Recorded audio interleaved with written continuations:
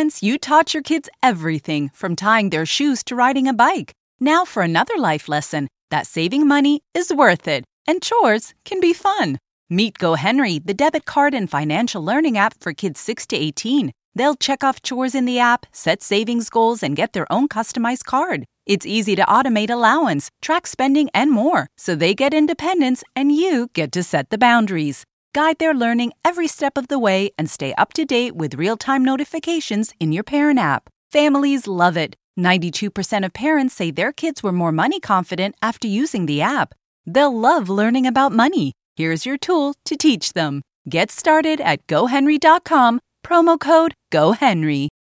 Major funding for Backstory is provided by an anonymous donor, the National Endowment for the Humanities, and the Joseph and Robert Cornell Memorial Foundation. From Virginia Humanities, this is Backstory.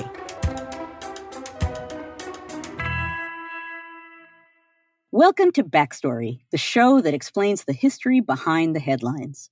I'm Joanne Freeman. If you're new to the podcast, each week, along with my colleagues Brian Ballow, Nathan Connolly, and Ed Ayers, we explore a different part of American history. You know that feeling you get when your favorite Netflix show is about to come out? The excitement? The great expectation? Well, that's exactly how American readers felt in the fall of 1842. Now, of course, this excitement was not for a Netflix series. It was for a book, a travel narrative to be exact, written by the most famous writer in the English-speaking world, Charles Dickens. It's safe to say American Notes was one of the most eagerly anticipated books of the entire 19th century. Unfortunately for the Americans, they were sorely and angrily disappointed. They felt betrayed. They felt that Dickens had violated the principles of hospitality by accepting these dinners and these soirees and then turning on America in a vicious way. Jonathan Wells teaches history at the University of Michigan. Nancy Metz is professor of English at Virginia Tech. And on today's episode, they're going to help me tell the story of Charles Dickens' tumultuous, but ultimately triumphant relationship with America and American readers. This month marks the 150th anniversary of Charles Dickens' death.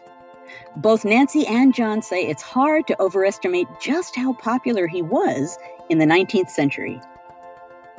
Charles Dickens was arguably the most important and the most popular novelist in Western civilization in the 19th century. There are competing authors, of course. Harriet Beecher Stowe sold a astronomical number of Uncle Tom's Cabin, and there were other novelists. James Fenimore Cooper, Washington Irving was extremely popular. But I think Dickens could quite rightly lay claim to the most popular novelist. He had fame. He had a very wide readership, but he was a little anxious about his background, certainly. It's well known that he didn't come from a wealthy family and that he spent those years as a child pasting labels onto bottles of blacking. And so he had this sort of, this kind of past that made him worry a little bit, have a little bit of anxiety about his own class status.